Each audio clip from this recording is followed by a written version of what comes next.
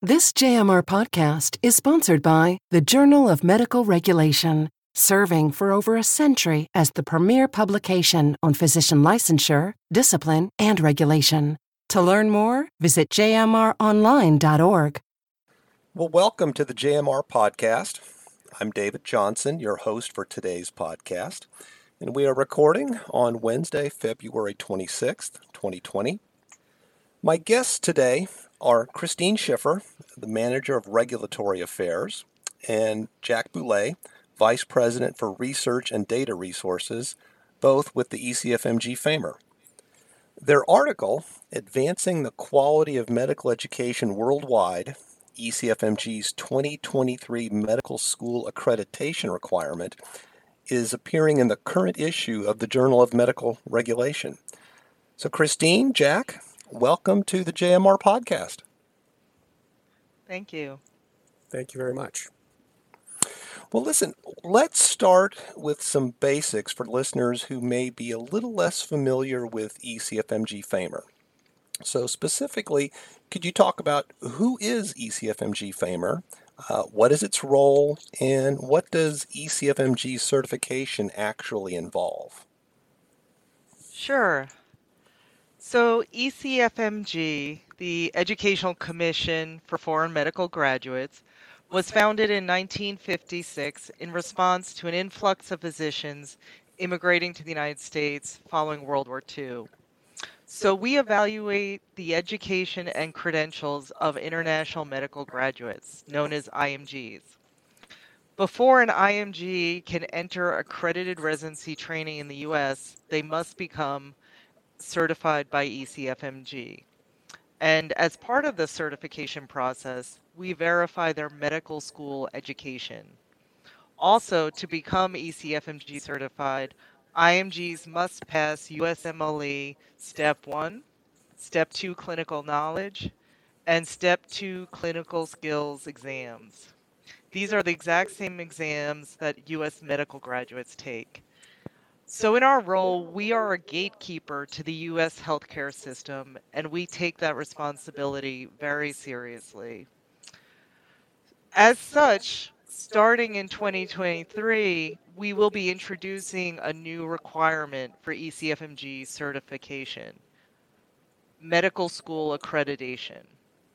Beginning in 2023, individuals will be eligible to apply for ECFMG certification if, at the time of application to ECFMG, their medical school is accredited by a recognized accrediting agency. More specifically, the medical school must be accredited by an agency recognized by the World Federation for Medical Education. Christine, thank you for that explanation. I think just to be clear for our listeners then, so what is accreditation and how is that different from the certification that ECFMG has been doing for better than 50 years now?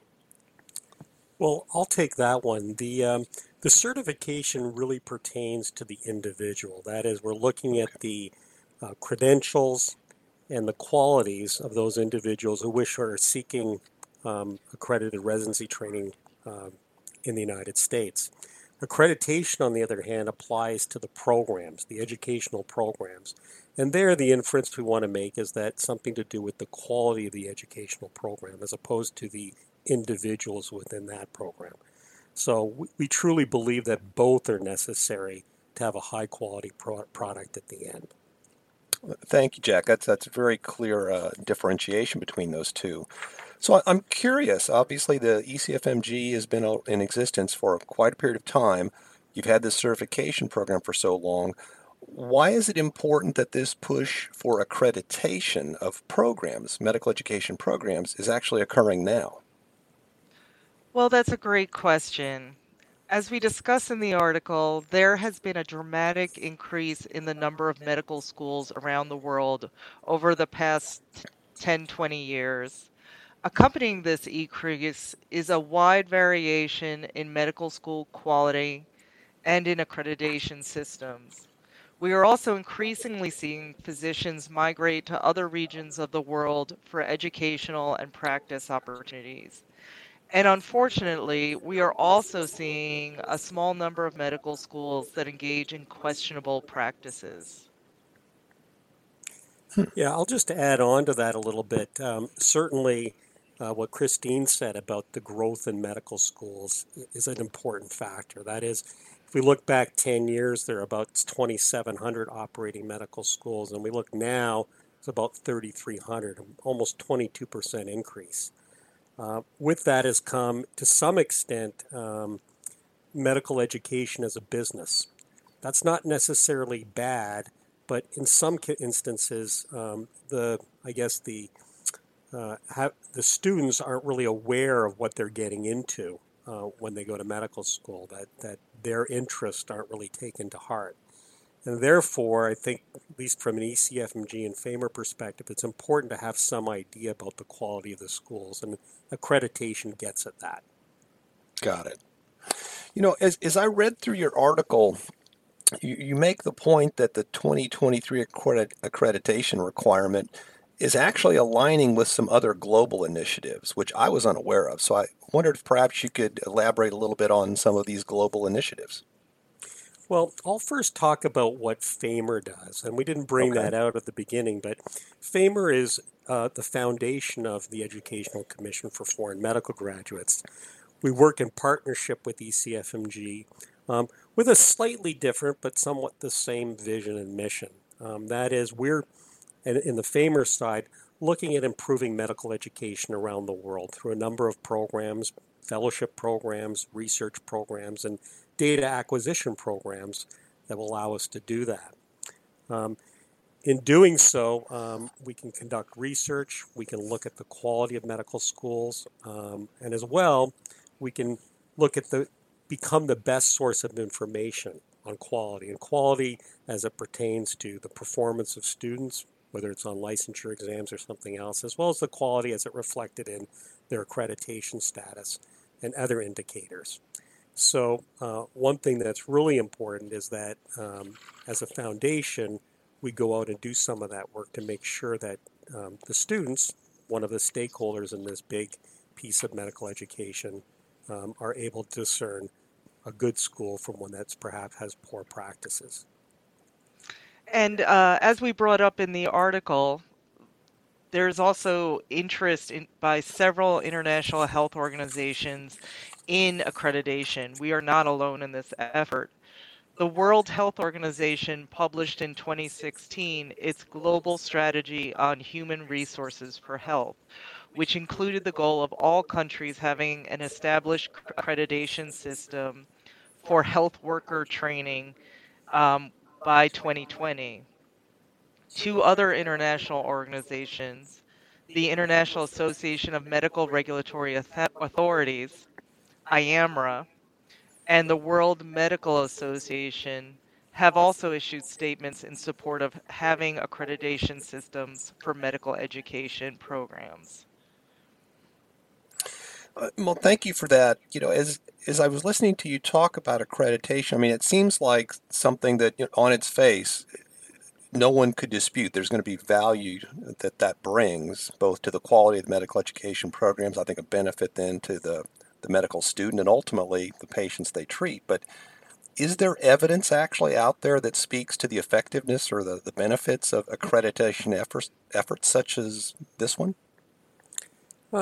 There is some evidence, and perhaps the best source is a recent article by Dr. Sean Tackett, published in Academic Medicine, I believe in December last year, which was describing the evidence base for accreditation undergraduate medical education internationally. It's a fairly comprehensive scoping review with the conclusion that there's some evidence, but not a lot. Now, we may take that as being a little bit negative, but you know, the whole accreditation push has just recently started. We're in the process of collecting data. We have done some studies here at FAMR relating to the performance of students who go to accredited schools and not accredited schools. with some evidence to suggest that those individuals who go to accredited schools actually do better on the licensing exams, both in their country and the ones required for licensure in the United States. There's also some evidence to suggest that those individuals who go to accredited schools are more likely to be certified by the Educational Commission for Foreign Medical Graduates. That being said, I think there needs to be a lot more research done to look at these issues. It's difficult to do, as most of your listeners, at least in the regulatory field, would recognize, showing evidence that licensure exams work, showing evidence that certification leads to better outcomes, whether that's right down to the patient care outcomes. Those studies are difficult to do, but we are prepared and are in the process of doing a lot of that work.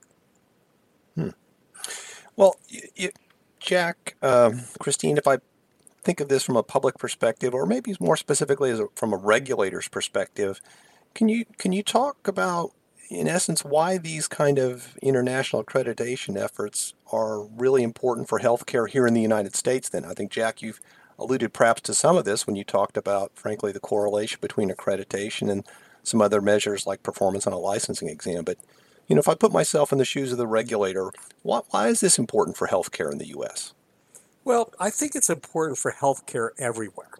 The initiative itself, the 2023, albeit kind of limited to those individuals who are seeking GME opportunities in the U.S., has far-reaching impact.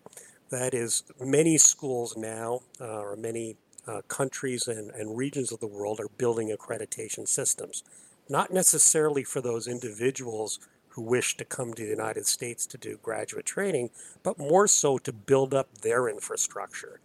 So my argument would be that down the line, having better educated physicians will be better for the U.S. healthcare system, also applies around the world. Got it.